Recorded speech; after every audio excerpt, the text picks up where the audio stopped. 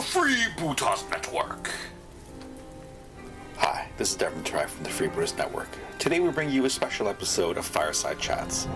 In this episode, Adam from the Altar of War podcast sits down with Lee Van Shank from Crucible Crush and Bob Murch from Pulp Figures. We hope you enjoy the show. All right, everyone, thank you for joining us on this special interview for the Freebooters Network. I'm Adam, and I am usually the host of Masters of the Forge, but today I am with Lee from Crucible Crush. Hey, Lee, how you doing? Hi there. Thanks for having me on. It's good to be here and talking to live people. Yeah, it's really been a crazy couple of weeks, and it is nice to talk to different people once in a while, and it's nice to get different voices in your earballs. So I really appreciate you taking the time to chat with me about Crucible Crush. I must say, when my co-host and I were going through some of the sponsors of Adepticon, the Crucible Crush website really intrigued us. There was some really cool stuff there. And we'll talk more about the products later. What I really want to start off with is talk about Crucible Crush in general, and about yourself. How did you get started in the gaming biz, and what's Crucible Crush all about? Well, you've got two different questions there, especially with my story.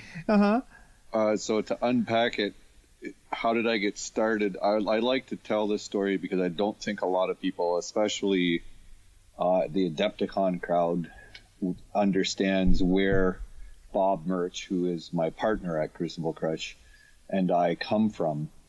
And Bob basically started at my father's company when he finished college. And you'll have to get the actual date from him, but he finished, he was actually working with us before he finished college, but he started it full time as a sculptor at my dad's company. And of course, my dad's company was Rafa Miniatures. Oh, yeah, I've heard that name for sure. Yeah, and Rafa Miniatures is actually still in business. They're still working. My dad's company still sells a lot of the figures that Bob produced back in the 80s and 90s. And they've been doing some new stuff as well. They've released a few new lines in the last 5 or 6 years for sure. But anyway, when that being the case, my father was working in the industry now. So that takes me back to, I was 12.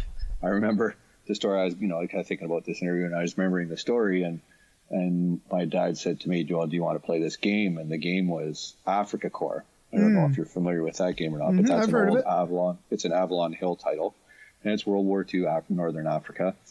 And I said to him, Dad, I'm not allowed to play this game because it says you have to be 12 years or older to play this game. And I was only 10. So I turned 51 this year. So I've been doing it for 40 years. At that point in time, it was. If it makes you feel any better, that's how old I am. Oh, wait, no, that probably doesn't make you feel better. So you're the same age. So you went to all the shows back then so it would have been late 70s and early 80s, and I was always on the manufacturer side of things. So I wasn't going to the shows playing games necessarily, which I did actually, because I was a 12, 13, 14, 15-year-old kid. So I did go to the shows and play games. But I remember being at Gen Con when it was in Kenosha at the university. And that was like the first year that I went. And it was kind of one of the last ones that was there. Milwaukee with Gen Con was, of course, kind of in the heyday of when Rafa Miniatures was big and when I was actually going to all the shows and stuff. So my background, and then when I came out of high school, I started into a distribution company, actually. And I had worked through high school at my dad's place, actually casting toy soldiers, as well as playing games. And then went into a distribution company up here in Ontario, Canada. We distributed across Eastern Canada. And sold games for a living, and then went off and went to school and ended up coming back, which kind of is where I ended up getting my master's degree in 2011. Is that right? It might be 2013. It was 2013. I got my master's degree, and came back, and I was working with my dad at Rafa Miniatures. We did a couple Kickstarters. I don't know if you're familiar with them. We did the 7th edition Call of Cthulhu miniatures Kickstarter, which was very successful, actually. For a small company like us, it was very successful. We did Airship Pirates miniatures for the Airship Pirates role-playing game, which was based around the band that did the song The Airship Pirates, called Abney Park, I believe is the name of that group.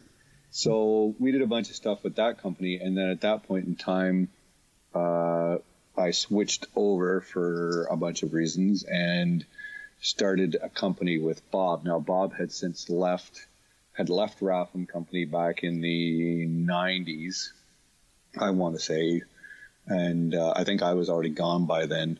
And he went off and started his own company, which, as you know, is pulpfigures.com.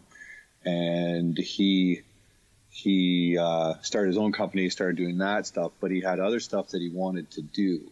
So that became the Crucible Crush Company. And that was in 2014. He wanted to do First Nations, North American peoples. And we ended up with a game called Flint and Feather, which I believe we're going to get into. But no, it's totally fine. So that was, and the date was in 2014, and we got a set of rules from Howard Whitehouse. And that's kind of how the company came into being. And then so Bob and I went off, and I handle the rules, gaming. I try to do a lot of the website stuff. I've been learning how to do, Adobe, Photoshop. I'm working on laying out rule books right now. So I've been kind of handling that whole print side of things. Of course, Bob does have a background in printing, so he's not totally hands off, but I'm kind of the guy that gets to go out and do the work, push the stuff forward, because Bob's main thing is that he's a sculptor, and obviously we want him sculpting toy soldiers so that you can all play with them. Right. And I'm working on more of the print side of things and trying to get people interested in our product and in the company, so marketing and that side of stuff on the Facebook page, whatever we can do. I also, because I've done quite a few Kickstarters at this point in time, some that have failed and some that have not. So that kind of stuff is all kind of what I handle at the company. And Bob is, of course, handling the figure sculpting, but it also gives him an outlet because he does have, obviously we're all gamers. We all have the whole creative side of us, and Bob being more so because he's an artist. So he does have stuff that, the great thing about Bob is, like, he gets an idea and he can go and sculpt it. Yeah. Which is not a skill that a lot of gamers have that ability. So, and he can, and I don't. So, I can't go, he can go and think of, he thinks of this guy, and he goes off and sculpts it, and he has and he can actually have that tangible thing created in front of him. So he obviously has the other, but that's his main skills. He does the art, he does some artwork as well. And, he likes to do the writing, but a lot of the writing comes through the pipe, and him and I actually talk quite a bit, and we make up stuff, and I ended up being the one that kind of goes and writes it down. So it's all that kind of stuff of pushing the cart forward on the other stuff while Bob shoots out ideas. So yeah, I really love you've really carved out. I hate to call it a niche, because it's not a niche. It's very unique stuff that, I think, okay, maybe that is the description of niche. Maybe that is the definition of niche. It's like it's stuff that everybody kind of didn't know they wanted, but they kind of did want, right? Like, I love these lines. Can you tell me more about some of the really unique stuff that y'all produce, and kind of give the listeners an idea of, if they're not familiar with Crucible Crush, the kind of stuff that they can expect to see from your company? Okay, so to just go off of what you're saying, the reason why you use the word unique, or you want to try to use the term niches, I believe is that we are actually creating our own universe and creating our own. Now, that's not so true with Flint and Feather, but I would have to say Black Sun, which I haven't mentioned yet, with the whole Black Sun project that we're about a year and a half into, and the Black Sun project. So we were always looking for. I don't know if she's necessarily looking for stuff, but again, going back to that statement, Bob sees something that he wants to do, he can go and sculpt it and boom, we've got something, we've got a product. So that is kind of what we're trying to generate stuff out of our own imagination, out of our own creations. So, and don't get me wrong, I see The Walking Dead on TV and I want to play the Walking Dead game. I understand that. And I understand where it comes from gamers. And I was kind of thinking about this interview that we were doing and getting prepared for it. I think, I understand where gamers come from, because back in the day it was Raiders of the Lost Ark. So you had Raiders of the Lost Ark, you had this great movie, but after 90 minutes, what did you have? You had nothing. So that's, of course, why they came up with the Raiders of the Lost Ark role-playing game. So because the people want to go and do that. And the great thing about movies is they're very visual and they get us all excited. And then, leave us because there's nothing they can do. Yeah. There's nothing you can do except watch the same thing again until you know all the lines off by heart. You know what's going to happen next. So right. That's what my friends and I played Star Wars. The Star Wars role-playing game. Yeah, because you wanted the story to continue. You didn't want it to end. That's right. So, then there's nothing wrong. And that's, to me, the game. That's what all these. That's why these. I've lost the name. All these licenses. All these licenses are important, or are very easy to carve out because everybody's seen the movie and now they want to play. Right. So this stuff's been created. So then that that talks about. And I know I was listening to some of the Freebooter stuff today, and I know Warhammer 40K. It's like. Or that's the Games Workshop stuff there. It's like, that's your market and that's what you're selling for. And that's what makes us that's where you come up from us being a niche. And, that's what they did back in the day. Back in the day, they, I played Warhammer 40K when it wasn't called Warhammer 40K. And I'm going to forget the name, but I'm sure you guys know the name of the rules before the rule book that came out originally for it. But then everybody Rogue Trader, right? Rogue Trader, yes. I was trying to think of it today, and I was going to look it up, but I didn't get a chance to. So, that whole thing is where they've created a universe, and now gamers are writing their own stuff. You guys are writing your own stuff, and I was listening to it. I'm not sure if it was you, Adam, but it was some of the other freebooters that you have on your podcast there. And, they were talking about what's coming next for Games Workshop and what's going on. And they're all excited about different stuff and they want to do their own thing. And, the gamers are out creating their own stuff for it. So, and that's where we're coming from. We're doing it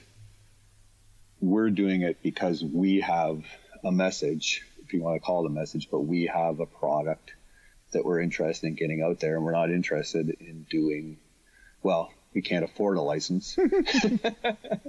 I know my father's company had licenses back in the day, and they're not easy to work with, and they're not, and those guys, it's worthwhile to do. But because I come from that generation, like my father and his partners, more as my father's partners, because he was more the business side of the business. But his partners were creative and creating their own thing, creating their own rules. And they wrote rules when nobody else was writing miniature game rules, which changed quite quickly. But they were some of the original people writing rules in the late 70s. And that's where Bob and I and all those three guys that my dad's partners, John Lang, Colin McCullen, and Paul Sharp, and my dad, Jack Van Shake, they all influenced Bob and myself. So it's really we're really truly that next generation of gamers, second generation. So I must say that's what we're doing. I must say that the miniatures do stand well on their own, but it would be nice to say that that's the case for when it comes to from a marketing perspective. But it's classic, usually it's not. You need to have a game, or people want something to do with their miniatures, right? Correct. Yep. So, there's nothing wrong with that. That's just the way the market is. That's the way we work, right? But I must say that the Flint and Feather itself is, even though there has been in the past, there have been Native peoples miniatures. The game itself, like the concept that you all came up with for Flint and Feather is unique, isn't it? I would say. In terms of the period, if that's what you're saying, yes, I agree. I think the concepts that we've used in the rules are dated and are what's popular right now. Right. So we haven't necessarily tried to stray too much from taking a look at what else is out there in the market and going, people are playing this, let's make something similar to this.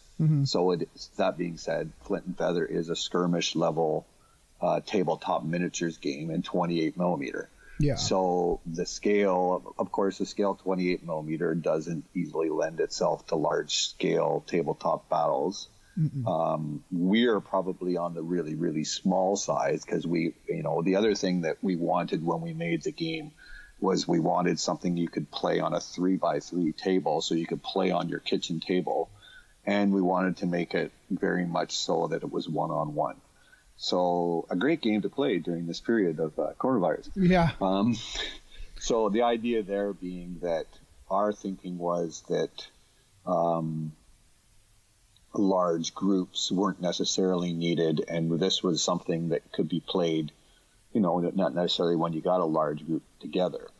Now, that being said, there is campaign rules in there, which I stress that we would play as a large group. So when a group gets together, we would actually go into a campaign game rather than go into a single one-off battle, although you could do that too. So that's but anyway, so going back to what you were saying, I would say the period had not been done before. Some stuff that's similar. Now, I know people have said that they can use the Flint and Feather miniatures in Saga for Skraelings. So there's some crossover there. And the only other thing that I would say would be maybe a Stone Age type period game, which, you start throwing Tyrannosaurus Rexes. And now, that being said, Bob has been, one of the things we've talked about, Bob wants to do at Mastodon. Oh, man. Because he believes that there's actually a legend in the Iroquois peoples called the stiff-legged bear, which Bob is kind of extrapolating to be a mastodon because it talks about how it didn't exist it doesn't exist anymore. It kind of died out. So he's thinking that is something that came forward in the oral traditions from possibly the Stone Age, when there was actually mastodons around. So, and there's some of the things that we've done with the rules. We've done things like that where we've extrapolated from the oral traditions and what we could find of information on the internet and talking to Aboriginal people. And, this is some of the stuff. Well, we're not really sure, but this is what they're saying. So, and there's examples of that are a lot of the spiritual creatures, of course, the naked bear, the great horned serpent, and the Stone Coat Giant, which is actually another interesting one because the Stone Coat Giant stories talk about a large, obviously giant, a large man who has impenetrable armor. And often, and of course everybody realizes that the Vikings were there previous to the European, they are Europeans as well, but previous to the actual colonization, which is the period that we're actually looking at adding into the system is we're calling it Flint and Feather Contact, which is the next step for us. So we're bringing the Europeans in. But going back to my story, the Stone Coat Giant could be extrapolated as these Vikings that were over there and had the metal armor at the time when the Aboriginal people in North America were still using, stone and flint tipped arrows and stone clubs, stone headed clubs and actual wooden clubs. And the mail on the Vikings would be considered pretty impenetrable. Wow, yeah, that's interesting. And going back to Macedon, I'm in upstate New York. and we had I think in the 1800s they unearthed in the Cohoes Falls. They unearthed not a mastodon, but a mammoth that they. It's not the same thing, right? Either way, giant woolly elephant of some sort. And it was very well preserved, actually. Yeah, very well preserved. So yeah, definitely that kind of stuff was around. I love the idea of the pre-colonial miniatures game for the Americas. I think that's a really cool. And from what I hear from my buddies over at the Combined Arms podcast, they say that it's handled in a very respectful manner as well. Absolutely, was one of the things we actually talked to a museum up here, because obviously we're in Canada, we're around the Grand River, which was pretty heavily it's pretty heavy Aboriginal territory. And they steered us down the right path on that kind of stuff. So it really opened the eyes to the words that you use when you're talking about it and what you're saying. I won't go much more into that, but just it's First Nations and Aboriginal, and that's what we like to keep it at, and you'll see that reflected in the rule book.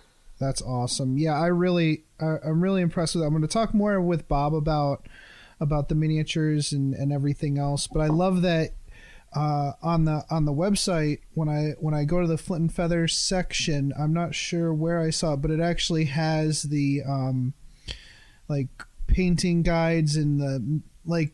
When you go to when you play and paint a historical game, you have these guides that you can. What's the company? It's Osprey. Osprey has the books. Yeah, they have the books for that, and I was very impressed to see that they had it for the native peoples as well. That's really cool. Well, I must say that we, being Osprey, seeing the Osprey productions and what they're doing with them is something that was our goal to achieve. That kind of stuff when we made the game. So that's awesome. So moving on, I'd like to just kind of give people a taste of the other kinds of things before we get into the Black Sun stuff. I'd like people to understand the kinds of things that are available through Crucible Crush besides Flint and Feather. Again, Flint and Feather is different from the other work that you do in that it's a totally different. I would say I hate to say genre, but I think that's fair to say. But the fact that it's so unique and so definitely something that was needed in the market, I think that's the similarity there. However, from a genre perspective, y'all have a lot of different stuff going on. So what would be your favorite thing besides that line that you do? Okay, so going back to Bob actually forced Rafa Miniatures to sign a contract with Chaosium for the Call of Cthulhu stuff. Now that goes back to the 80s. So, which was great. I mean, it was a great thing for both companies and for the miniatures and for the game, I think. But he did a lot of the original and the original work for the Cthulhu figures, and it was great stuff. We've kind of pulled that through. We have a line that's called Cthulhu 28s, which is kind of a takeoff on them being 28 millimeter. And yeah, I shared this with my buddies. I have some friends who are into Cthulhu, and I shared this with them when I was going through your site because there are some pretty great investigators and stuff that you have in here, and and the monsters too. They're kind of designed for the board games that were popular. They're using some of the famous tropes from the 20s, from the 30s. So without going too much into that, that's obviously something that lets us, again, going back to what you said earlier, it's miniatures that you can actually use in the games that you're playing. Yeah, because you want that as a gamer. So that's exactly what that stuff's for. Yeah, if you're doing the role playing game, or if you're doing something else, there's quite a bit out there when it comes to weird history, and these are great miniatures for that. And Bob's whole company, the Pulp Figures company, was based around is all based around the pulp era. So I don't know if you know what that relates to, but the pulp serials and the pulp magazines, and that came out in the I want to say 30s and 40s, and maybe 50s, like and Robert Howard and Conan, and then so that more realistic stuff too. Yeah, so that obviously dovetails into the Cthulhu stuff. Yeah. And his desire to see that, and that's how we ended up with Cthulhu 28s being a product that he made. We also did some starships because Bob got onto a science fiction kick, and we did some 1970s style starships, and they were called Star Crush, so I'll give them a plug. We did do a game that was only ever released as a PDF with cards, which I think was only available if you actually emailed me and asked me for it. So that's a game, and that we did a Kickstarter on that, and that we made our goal, but in that it got funded, but it wasn't very successful. So we have moved on from the figures, but they are there and available. They're called Star Crush, and they're on the site as well, and they'll fit in with the X-Wing size stuff. Okay. So if you want a unique a unique squadron of fighters, you could grab those up. Cool. But that game does not lend itself to that. No, it doesn't, because you need the cut, you need all the specific stuff. Yeah. Well, I'll tell you what, when I was playing Starfleet, or not Starfleet Battles, when I was playing the Star Trek version of X-Wing, I would buy all kinds of miniatures and stick them on the pegs because I preferred those instead of what they had available in the plastics. It's us. But then you probably had to use the old. Yeah, you have to use the same cards and the same pegs. So I had to buy both miniatures. I would buy 2 miniatures to make 1 miniature. So, was there anything, the said, R.I.P. Adepticon, was there anything that you were planning on unveiling or promoting at Adepticon, or what are you excited? I mean, I know the answer to this now, but what are you excited about now that you wanted to talk about? Okay, so the big thing for us at Adepticon, we had actually gone to 2 booths this year. Ooh. which is a huge, it's a big step for a little company like that. That's a lot of space. Yes, so we wanted the extra space because we wanted to have a gaming table at the booth. Oh, nice. The one thing that we found was we couldn't really get promoting games there. We had run Flint and Feather demo games in the gaming hall, but we were down at the back. Hopefully my painting here can bring everybody into a flashback to Adepticon and fulfill some of the missing days. But if you remember where the 40K players are, on the one side, and then the vendors are in the middle, and then the X-Wing and the other gaming and that stuff is on the other side. Well, we were behind all those 40K gamers, right at the very back at the table, right in front of the concession booth. Oh man, yeah, I ran a Star Trek Attack Wing back there a few years ago, and it's pretty rough back there. Yes, so we've been there for 2 years in a row, and we would have to pull people over from the booth. So, and it just wasn't, I'd be fighting off the guys wanting to sit down and eat their French fries at my table. Oh no! And they weren't real interested in what was going on the table. They just wanted to eat their French fries. Yeah. So it was, so anyway, we found that we wanted something at the booth, and also because we're a 2-man show, that would allow both of us to be at the booth and, switch off a little bit and that kind of stuff. So that was the big, I don't know if that's an unveiling, but that was hopefully going to have us with a gaming table at the booth where we could bring people in there and get them going. We're going to be doing it in the future, so hopefully I'm promoting that. If you want to try our stuff next year when Adepticon's back on, come over to the booth. We'll have space there.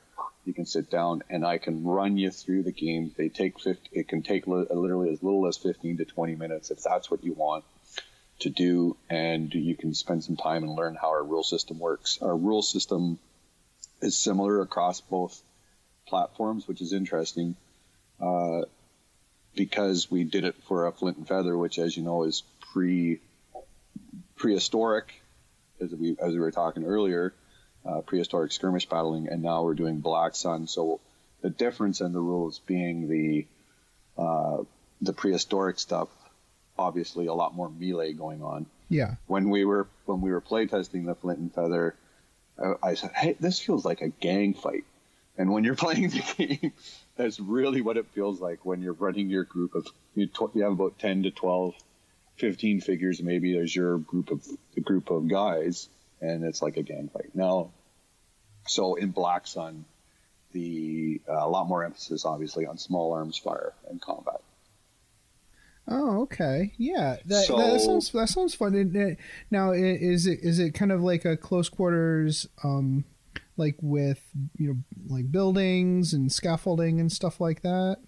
It is, but you're in the jungle. Oh, neat. So there's definitely a lack of buildings and scaffolding. There are more trees and plants.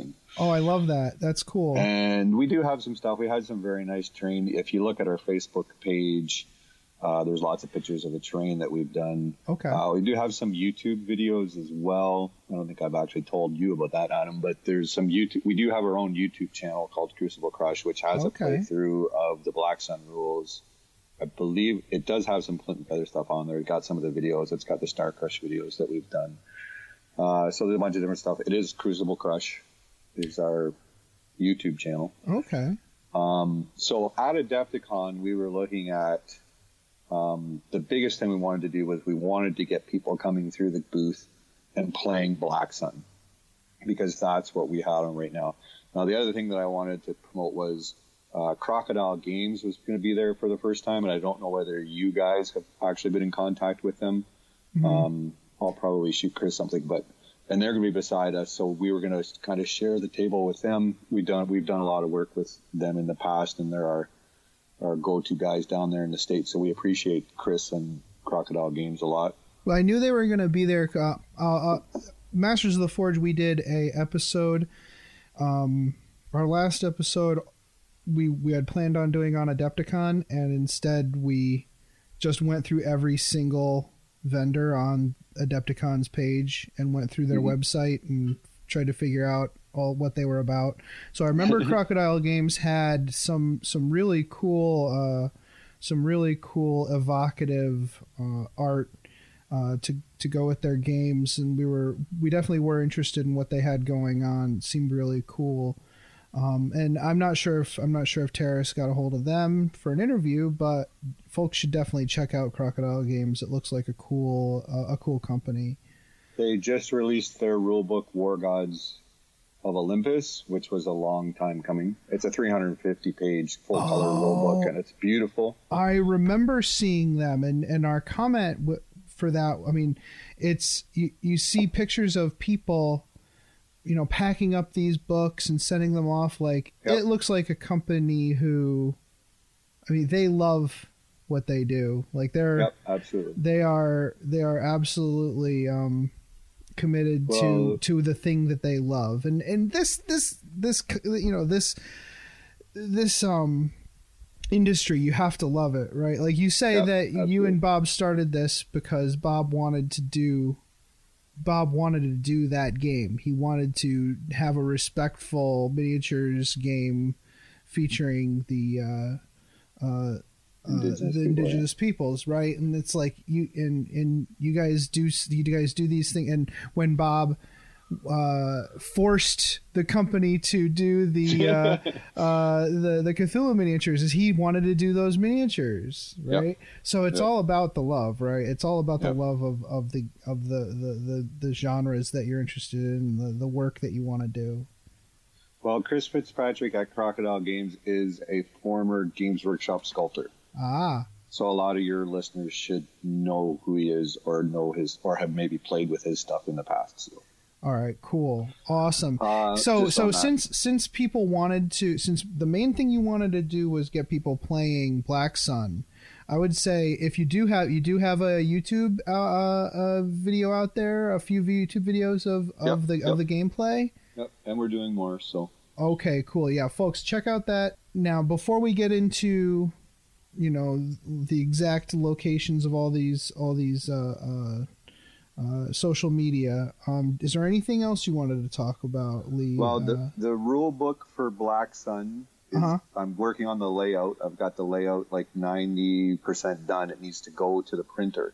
Okay. Our goal was to have that done for Adepticon and have it there. We did do a Kickstarter for it that supports, so we got to get it out to our Kickstarter supporters. Okay. But that was our big unveiling at Adepticon, was going to be obviously trying to push this Black Sun stuff and get it out there. We had given away figures in the VIG bags as well. So we were trying to, we're trying to get as much as we can into what's going on there with the organizers. And obviously they're doing a great job, and they know how to reach their people. They are gamers. They know how to reach gamers because they're gamers themselves.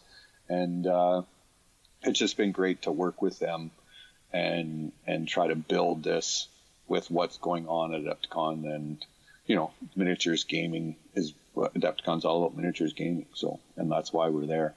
Awesome. So that's what we're trying to build into that audience. So if there's people that know or want something, or let us know. And if you got some insight, let us know, and we'll do our best to try and meet their needs. Great. So, and then I mentioned that Flint and Feather Contact is coming. So that's going to be a Kickstarter, so you can watch for us on that. It's supposed to be in March. We've already got French figures sculpted and painted and pictures out there. Those are on Facebook, on our Crucible Crush Games page, which we'll get to. You said we're going to get to that, so I'll leave that. So those figures we're going to get to. Bob's working on sculpting the English. It's going to be a 72-page rule book. I'd like to do more. It'll depend on the funding level. I'm hoping that funding will be better than Black Sun because we've already got this Flint and Feather thing building up. So we're working on that. That'll be on Kickstarter. When we clear through this coronavirus thing, might be a couple months. So, we'd be looking at towards the tail end of that, maybe the summertime. Right. And not the least of which, because people might not have the extra pocket money to donate to it.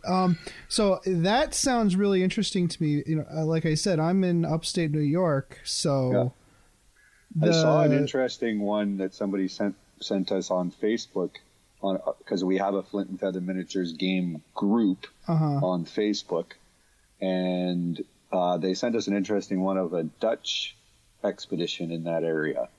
So we're going to work something like that into as one of the scenarios. And Dutch are planned for Contact as well. The Dutch and the Swedish down the road. So those are all planned. Black Sun, we're going to look at the end of the year. We already have a Shoggoth made up, which was part of one of our Kickstarters. We have the pieces done in resin. We have another thing which is called a hazardous plant, which is basically your Venus flytrap eating you as you try to run through the jungle. And we've got some other stuff. There's ghouls. There's an LIG faction in Black Sun that has ghouls, which of course ghouls are big in Cthulhu. If anybody follows the Cthulhu genre, you know that ghouls are something that were touched on in that. So we've got some ghouls there with Germans, with an old German expedition that got stuck in the Black Sun, and shockwave zombies. There's a golem creature that's a natural force that kind of glues parts to itself, reanimates things, and has parts that glue to itself. So we're going to do a Kickstarter for I tell you all that to tell you, we're going to do a Kickstarter for Black Sun on Black Sun, the monsters of Black Sun. So it'll bring, because right now if you look through the site, a lot of figures are traditional human forces. Mm-hmm. So we're adding that. We're kind of branching into that Cthulhu element. And we've also got Soviets and communist Chinese involved in the whole thing, but they won't be around probably until next year. Right. So there's all kinds of stuff going on. That's so cool. That's going to be a lot of fun.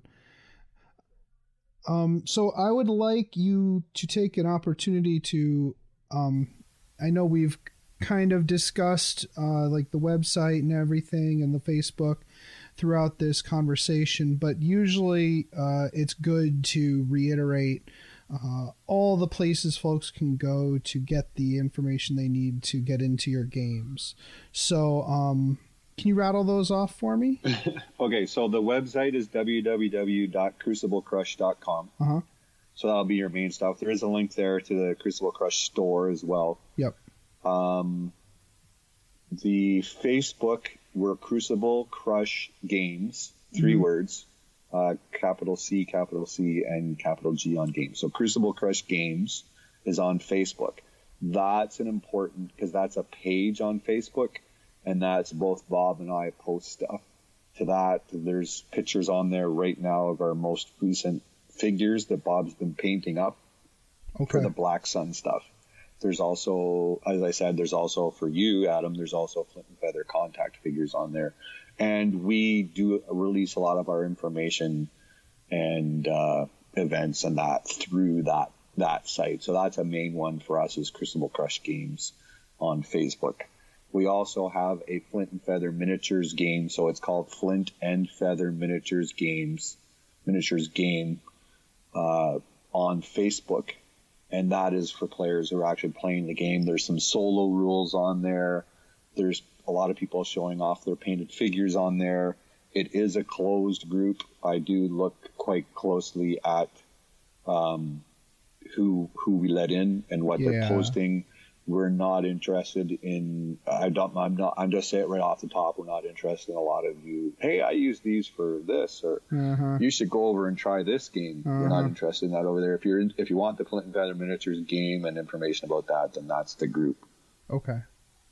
Cool. That's awesome. And then Bob has his. I think his is Bob Merch. Okay. Because he's made his a personal page. He's Bob Merch on Facebook. And the YouTube channel, can you tell me that again? That's Crucible Crush. Okay. On YouTube. Just want to go to that. Awesome. Yeah, because I definitely want people to get in there and play the games, watch some videos of the actual gameplay and see how much fun this stuff is. And featuring the sweet miniatures by Bob. I can't wait to talk to Bob. He's probably going to be very interesting to talk to as well. Oh, yeah, he's been doing it for years. I was going to say, we also have we're Crucible Crush, 2 words, on YouTube. So we also have a blog which goes through the actual playtesting of the rules. When we were actually working as a group together, I had a playtest group, and we were actually running a campaign. And it doesn't tell about the group stuff, because although that's cool, it wasn't pertinent to helping people learn the rules and play the rules. So the Flint and Feather playtest.blogspot.com is actually very good in terms of giving you an idea of where we were coming from when we made the rules. Why did we make decisions on how because we had some different ideas on what to do with the rules. Obviously, you always do. All of us gamers have different ideas on how the rules should be played. But it gives you an idea of the thinking that went behind why we made the decisions about doing what we did. And I think that's a pretty interesting read. And it's not very long either. I don't think there's that many. There's quite a few, but there's I'm just looking through it, and there's not that many posts. So maybe 20 or 30 posts in it. So you could get through it all with a relatively easy read, I believe. And it'd be really neat to see the organic nature of the game development and how it pans out over time. That's cool. Yeah, that's what I was trying to do. That's you cool. Exactly summed it up perfectly. That's great. Well, I'm really interested in your games. I really don't play a lot of historicals, to be perfectly honest. But it's the like I said, I am as old as your hobby. So I am, but like I said, being from upstate New York, the French and Indian War period. I think the Revolutionary War ended in Saratoga, I believe, and we have the battlefields up there and everything like that. Like I'd be very interested in a skirmish game where I get to shoot my predecessors with arrows. That sounds pretty great. Well, just to go along with that, there is magic in the Flint and Feather one. Now, some of our more historical guys don't want that because they don't believe magic should be in any game. But it lends itself very much to the guys that have a little more imagination and creativity. Now, just the idea that in prehistoric times everything wasn't necessarily explainable, and this is the way they went about and did things, and it caused things to happen. And obviously there's the Iroquois mythology. And the magic system allows us to put that Iroquois mythology into the game. So there's that in Flint and Feather. And on the Black Sun side, obviously, we're talking about an alternate dimension, alternate Earth with monsters. So it's not going to be totally historical either. There's Adaro fishmen in there, which are basically deep ones. There's a whole faction you can play with and be Adaro. So you don't have to be historical. So that's cool. So you know. No, it's totally. I am open to all kinds of stuff like that. All right. Well, Lee, thank you so much for joining us. I really appreciate it. Hey, it's great to be here. Thank you very much. I appreciate everything you guys are doing and love Terrace. Oh, he's great. And I think it's great that you guys are doing this for all us manufacturers, and really appreciate it. All right. Well, hope to talk to you again. Thanks, Adam. Yeah, see you next Adepticon. Okay. Currently, humanity looks to the internet for its information. We have stood at the edge of despair and would have fallen, if not for awesome podcasts and their content of everything we love. Now these podcasts are all brought together in one place, forged in like-mindedness, tempered with a community-oriented forum covering all things geek, such as wargaming, board gaming, comics, movies, and more. Presenting a lineup of podcasts producing exclusive content for the fans. The Freebooters Network. Trolls want to steal our community. Let them try. All right, everybody. Thanks for hanging in there with us. I'm back with Bob Murch. Is that how you pronounce it? Murch? Murch, yes, it is. Is that how you pronounce it? Bob? Bob, that's correct pronunciation? Bob. Yeah, that's perfect. Bob Murch. Great, Bob. So thanks for joining us. I must say, before we really dive in, I love this line of miniatures. I think it's super, super rad. Really liked paging through your catalog, and I'm sure I haven't seen even a slice of it yet, and I love it. The Paul Figures catalog. Yes, sir. Yes, sir. It's amazing. Yeah, And we're almost 200 SKUs in that catalog at this point. So oh my goodness. Oh my goodness. That's a lot. So, and it's not just the so the listeners would have just heard my interview with Lee. But your catalog goes even beyond like what you're doing in collaboration with Crucible Crush. You've got a huge array of stuff.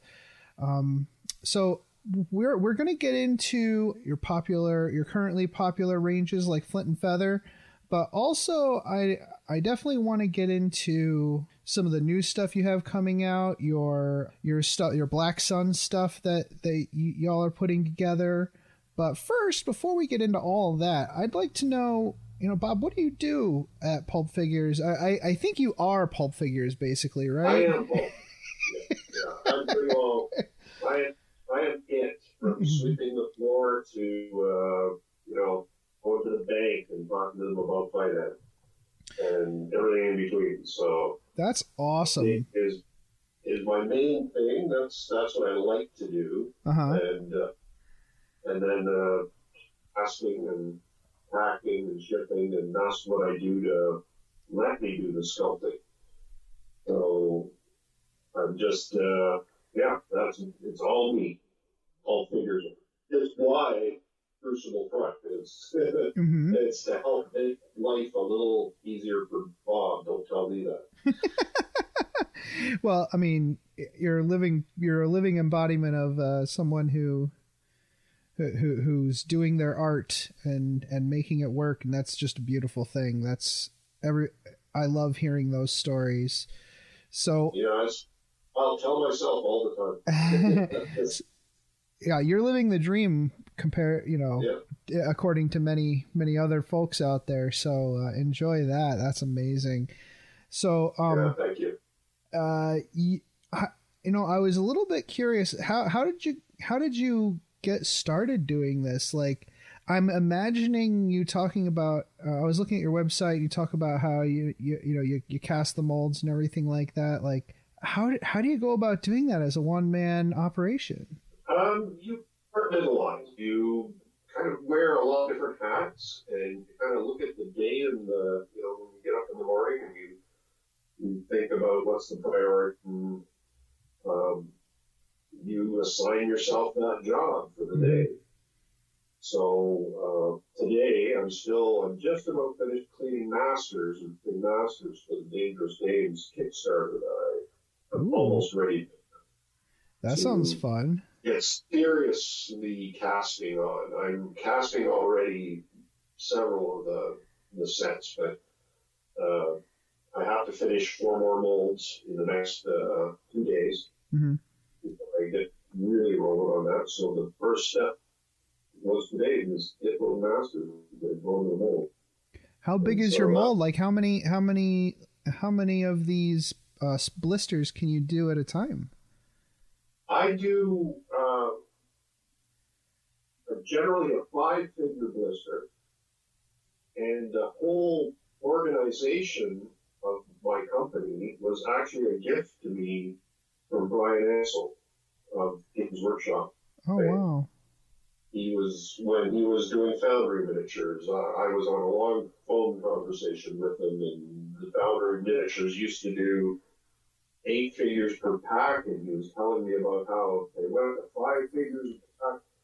You can put 3 sets of figures in every 9-inch mold, and so every time you spun that mold, a minute later you have 3 packs of miniatures ready to go. And I just thought, that's experience talking, and I decided that was my business model right there when I decided to go ahead with that. That's cool. Yeah, it didn't occur to me that it was so quick, but it stands to reason that metal would cool very quickly, or at least just be set enough that you could release it from the mold. Yeah, it's our metals, the white metals, the pewters, and the lead tin alloys, they all cool pretty darn fast. So it's about a minute the spin. And then you can demold. And I tend to these days just pack as I go and lay them out and inspect them and get them into the packages. That way I know exactly what I've done. That's awesome. That sounds fun. The big freedom the whole system gives me is to sculpt a lot of figures. Because I can put 5 different figures in every pack, and I can come up with lots of different characters and themes, and that system then, instead of, in the old days, what we used to do is put the same figure in one mold. So an old pack like mine would have been 5 molds, which is a storage problem, to say the least. And so this just lets me go crazy and do lots and lots of new stuff all the time. Yeah, I guess, a big company would have to pay somebody to sculpt. It would be very expensive to pay somebody to sculpt a miniature, so they just copy it and have that all be the same blister. But you're doing it. That's the part that you love. So yeah. So I don't sell. To be frank, I don't sell the volume of Reaper miniatures. Right. They need to do dedicated molds for their figures. Lee says you used to work for Reaper. Yeah, and Reaper sold through Silver Fox in Canada, and I'm not sure what the arrangement is to this day. But yeah, Lee knows Ed Pugh quite. I don't know quite well is the word, but he does talk to Ed once in a while in certain shows. I did a bit of work for Reaper way back when myself. I only ever talked to the art director at that point. So it's a very incestuous industry. We all tend to know each other. Before we get into the fun pulpy stuff, I'd really like to chat about the Flint and Feather line, if you don't mind. Okay. What was the genesis of that? What made you want to do that line? I grew up in Southern Ontario. My family cottage was up in Huronia, and so in the summertime, when they first would plow the fields on the other side of the river from my high school, my dad and I would go down and we'd walk the fields looking for arrowheads, because that's where, as I would later learn, the Iroquois and neutral Indians lived in that region. That was one of their summer areas, so they would camp there and farm in the summertime and move on to hunting grounds in other seasons.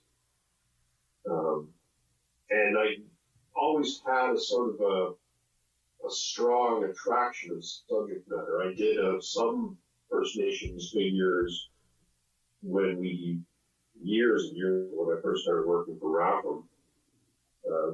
They created a Flint and Feather, original Flint and Feather line, which was intended to be 7 years more, actually. And I did figures for that, and I got pretty interested in it at the time. First Nation stuff, much more so than just the colonial Indian stuff. Right. And then about 7 years ago, I read Joseph Boyden's book, The Oretta, which was all about the Iroquoian Civil War, which was the Haudenosaunee, which most people know as the Iroquois, which are from your area in New York State, and the Huron, which were up in the Bruce Peninsula area, and what is known as Huron, sort of northern, southern Ontario. So the great the great United States-Canada War, but before. It was a war that had to do with who's going to control the fur trade, who's going to make the most profits out to the Europeans as they came in. And so they fought a pretty significant war for control of this particular resource. Hmm. And the book itself was a brilliant book. It was actually running into a bit of trouble since for claiming native heritage when it was, I guess, minimal. Right. I think overall his research and the affinity for the First Nations people that comes across in the book is really something I found is inspirational. So I started digging into a lot of more scholarly research. Mm-hmm. I tracked down kind of archaeological papers and found as many books as I could about the subject matter, and kind of dug into just what we do know about this history. Right. As much as as much as outsiders as we are kind of permitted. And I thought I just kind of went to town again. We asked Ralph if we could use the Flint and Feather original range name again, and they said, "Yeah, go ahead." That's and great. So we decided to do this as our first project, as Crucible Crush. Or really our third big project, at any rate. Well, that's really good. I think a lot of people. I have a buddy who plays who's they have more of a historical and other games type podcast, and he says that the one of the big draws of Flint and Feather is how respectfully it treats the history and the actual goings on of that era and the people who were involved in it. I really hope so.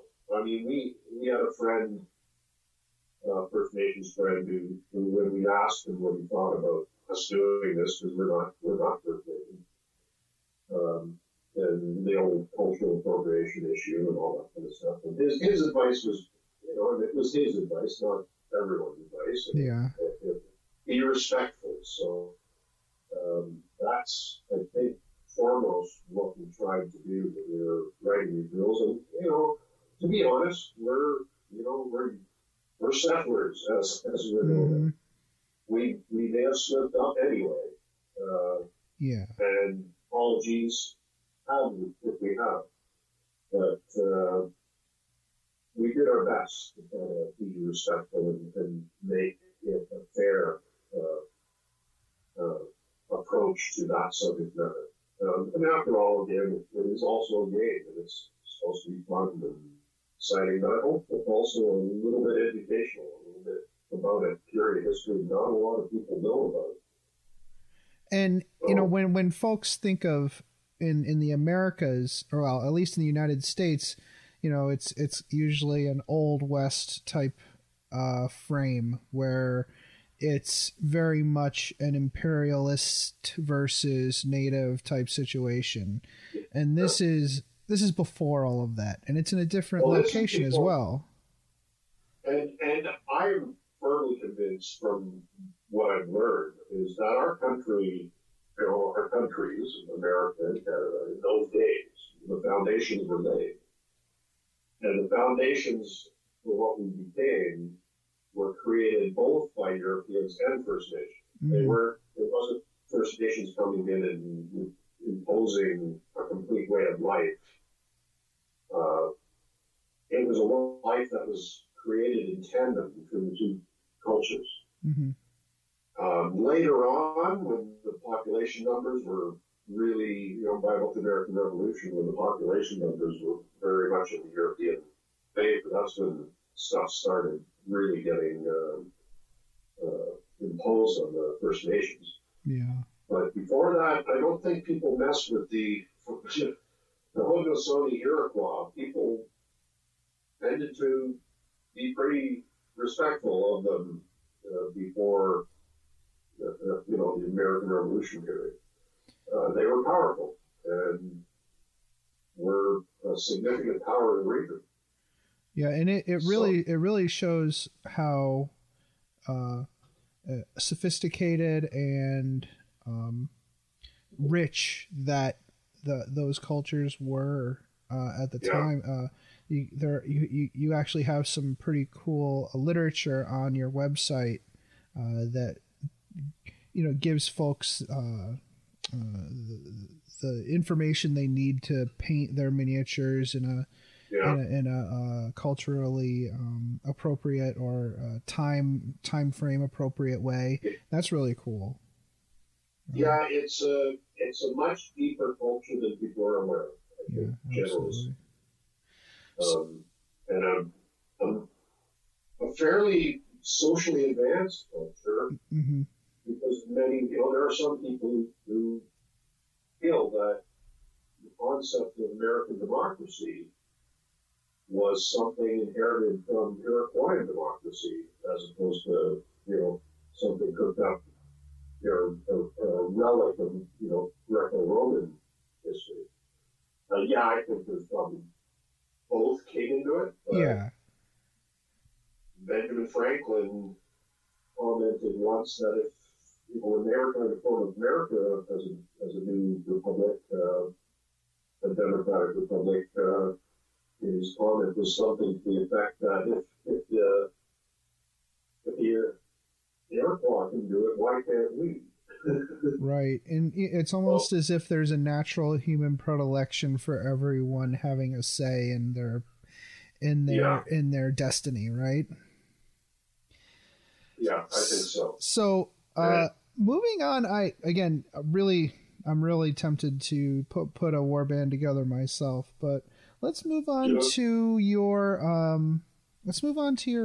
other lines. I guess Lee was saying that you're kind of pulling it all together into a I hate to use a term as sterile as IP, but I guess that's kind of what it is, where you're kind of giving a background lore to your figures and creating a history.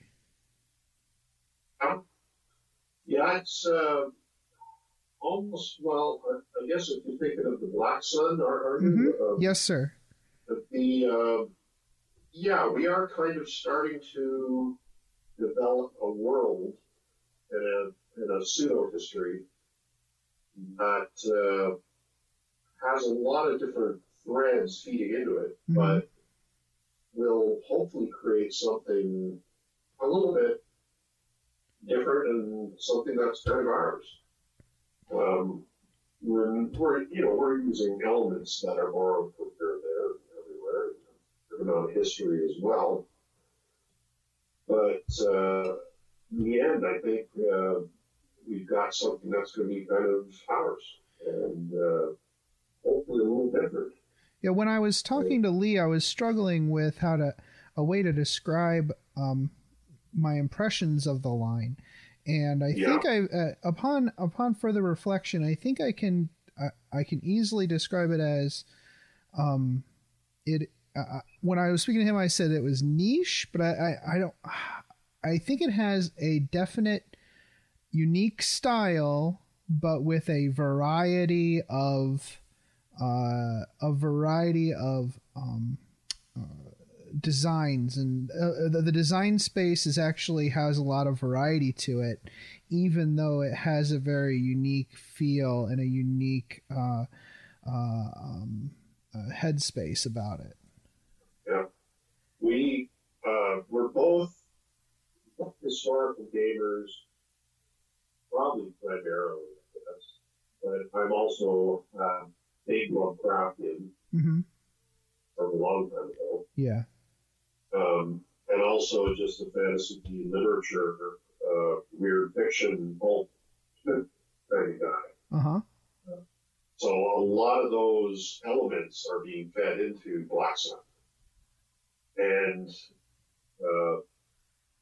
I think, we are introducing things like the Lovecraftian elements, not as much as it's going to be a Lovecraft world, as a sort of a shorthand, almost a short form way of saying, this is a bit of the direction we're going, but we're going to be making up our own stuff too, just like all the original Lovecraft movies did. Well, yeah, everything back then did have its own kind of zeitgeist thing, right? It wasn't just Lovecraft. But you can see the impressions that Lovecraft and his ilk had on on writer Robert Howard, for example. You can feel. The Lovecraftian universe, the mythos, was created by Howard and Lovecraft, Clark Ashton Smith, and to lesser degrees Robert Bloch. Their correspondence is pretty clearly shows that they bounced ideas off each other all the time, despite how far apart they were from each other physically, right? I'd say Black Sun, of all the three, of the original three, they call them the three most at that point. Black Sun actually owes more to Clark Ashton Smith than either Lovecraft or Howard. And Clark Ashton's his sort of weird worlds of doomed civilizations and strange dark magic. That's, I think, what we're going to really be more drawing on in classic, Lovecraftian, just Lovecraft's, There are some delightful miniatures, Bob. I am really intrigued by a lot of these. I love the idea of being able to shoot up a bunch of fascists and their fascist robots. Like that's fantastic. and they're rocket pack fascists. I will shoot a rocket pack fascist in the face. I will do that. Can you imagine how they go down in flames when they go up there? I mean, there'd be nothing better. And I love you have a lot of you have some good gender diversity in the miniatures too. You got some secret agents and some and you have reporters and all, like anything that you'd think of that would be a profession that would be deep in the mythos type investigation is there. And a variety among those too, right? Because we're dealing with metal miniatures, I think it really helps to have a good variety in each of these blister packs.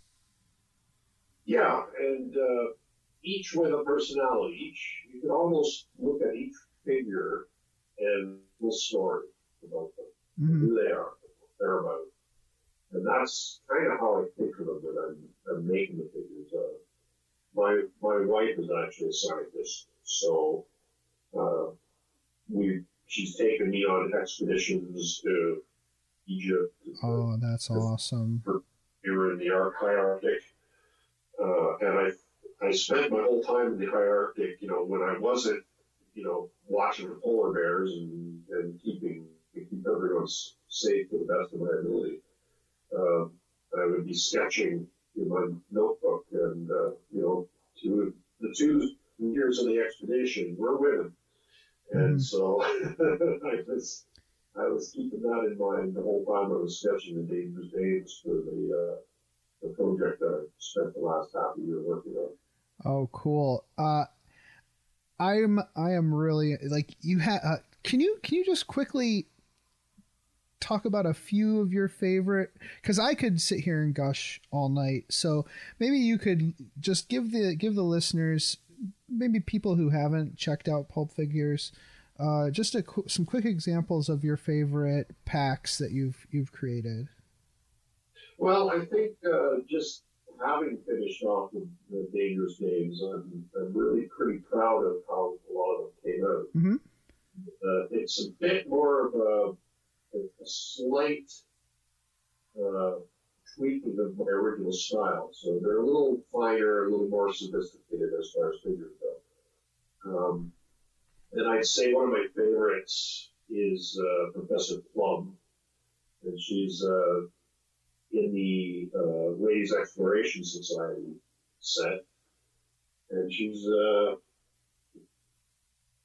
decked out in her expedition gear and sheltering under a parasol or an umbrella and examining a small artifact that resembles the Great Kaboo. Oh. She's not quite sure what it is, but she's kind of looking at it with scholarly intent, and I'm pretty happy with her. The main character out of these new figures is Crash Callahan, who's got a motorcycle and a dog. Oh my gosh. I saw that on your Facebook page. I want that so bad. It was the highlight of the range. And there are two versions of her too. The Facebook and you saw the official release version, and then the Kickstarter backers get one where instead of wearing the motorcycle helmet she's wearing, she'll be wearing the aviators helmet and goggles. Oh, cool. Oh, I love this Dangerous Dames one. I love the pilot. She's rad. Yeah. Look at how cool she is. She's going to paint up great because she's wearing a Mae West life jacket. Uh-huh. Not the inflatable one the bomber crews wore. She's basically wearing British, bomber uniform. Which is kind of cool because that's what my dad was during the war. Oh, that's cool. Yeah, there's some great stuff in here. Folks really need to come and check this out. It's pulpfigures.com, and just click through the catalog and you'll see some really cool stuff and very reasonable prices for these unique miniatures too, if I may say so. The Dangerous Dames are going to be released probably in April. As soon as I got the Kickstarter backers stuff out the door, then that'll go online and it'll be 9 new packs. So the fact that you fulfill the production yourself probably makes it really easy to ensure that your Kickstarter backers get their stuff before everybody else, which is I'm sure everybody appreciates that. I hope so. I mean, some of the stuff will be traveling by sea right now because of the current situation. I tried to ship something else the other day, and it's wholly going by sea. Yeah. There's no right now. Right, that makes sense. I'll do my best to at least get it out the door this month, and see that the backers get what they helped create. I'm pretty sure, I'm not going to put any words in anybody's mouth, but I'm pretty sure folks who are used to buying metal blister packs from artists such as yourself are more than happy to wait a week or two for shipping. I'm sure they have stories that they could tell about procuring miniatures from God knows where. I'm a big fan of Kickstarters, just to myself. And once I support them, I'm kind of just like, okay, when it arrives, it arrives. In my case, with this one, I'm absolutely trying to stay on schedule the best of my ability. So far, I've managed it, which is kind of got me a bit shocked, considering how huge the project was. Oh man, yeah, I'm just gonna switch tabs here because I'm just gonna keep on. Oh, what about this one? Talk about this one. I could talk forever. So Lee was talking about how you're champing at the bit to put out a Mastodon. How cool. We have a Mastodon in our area. We've got the Cohoes Falls back in the 1800s. They found a Mastodon still with some of the flesh still on it in the permafrost, back when we used to have permafrost around here. And it's still on display in the Cohoes Library. So that's awesome. Absolutely, yeah. It's clearly that's the kind of thing you should be creating for. They were in New York State, obviously. Clearly, and that's Haudenosaunee territory, and their legend is of the stiff-legged bear, a giant bear that walked on stiff legs, and a lot of people think that was the Mastodon. So I'm sure that's the kind of thing that would have come down through the, verbal histories that. Yeah. I mean, I think it's almost obvious. There's no scientific confirmation of such a thing, but other than the fact that they both were in the region at roughly the same time, I guess. There's nothing wrong with that extrapolation, in my opinion. And my opinion is what matters. So. Excuse some maker needs. Yeah, good enough for government work, or sorry, good enough for independent artist work. Excellent. So, besides that Kickstarter, is there anything else you wanted to talk about before we wrap up? Well, actually, because of the current situation, with Wax, we were preparing a medical pack based kind of on the MASH movie. Oh, cool.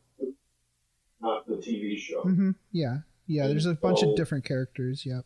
Yeah, so I was kind of planning on doing more of a Donald Sutherland and Elliot Gould kind of trapper and a bunch of other characters. But one of the things I did was a nurse, an African American nurse, and she's been sort of cast and mastered, and she's sitting there. And last week, one of our other friends suggested, what did like you do in every year I do a Movember figure to raise money for Movember. And people get it by donating to Movember. They donate to the Movember website, and then I send them the figure. And we sort of talked about it, and our friend suggested this. And then I also noticed a day later, one of the other sculptors was doing a similar fundraiser figure of a Canadian nurse, World War II. I thought, well, we've got Nurse Baker. Let's contact the Red Cross and see if we can set up a way of raising money for the Red Cross with this figure. So we and I are in that process right now to make sure it's okay with the Red Cross. We've got to check with them. Right. Get confirmation that, we're not doing anything wrong. Well, and also hope it would be nice if they could do some cross mojo, that would be nice. Yeah. And also I think what I've been thinking of is, almost if a lot of other sculptors and companies did a similar kind of thing for raising money for our frontline workers, our healthcare workers who are right in the forefront of the situation.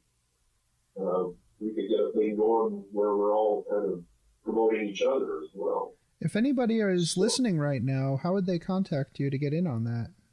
To start working together? I'm allfigures.com is my website. My email right there, and they can get in touch. But I think if we can kind of all pull together and raise some money for, helping where we can, in what little way we're able to in this silly industry, it's going to be a good thing. That's awesome, Bob. That's great. Yeah, and I'll be sure to put that stuff on blast too. All right. So what would you, do you have any other contact info that you'd like people to look at right now, or have we already given out everything? I should be real clear. The Nurse Baker figure will be through Crucible Crush. Okay. Oh, again, www.cruciblecrush.com. Okay. You'll be able to get that figure once we get the cross thing locked down. Okay. If they just want to contact me, Pulp Figures, Crucible will be the main producer of the fundraiser figure. Great. All right. Well, Bob, thank you so much for joining me today. I found the conversation very fascinating to hear about your process and how you do business. Yeah, it's a lot of fun still, and I've been doing it for 30 years, so that's good to hear. Well, I really hope that we get to see you next year at Adepticon, and we'll pick up some minis then too. Awesome. Thank you very much, Adam. All right, great.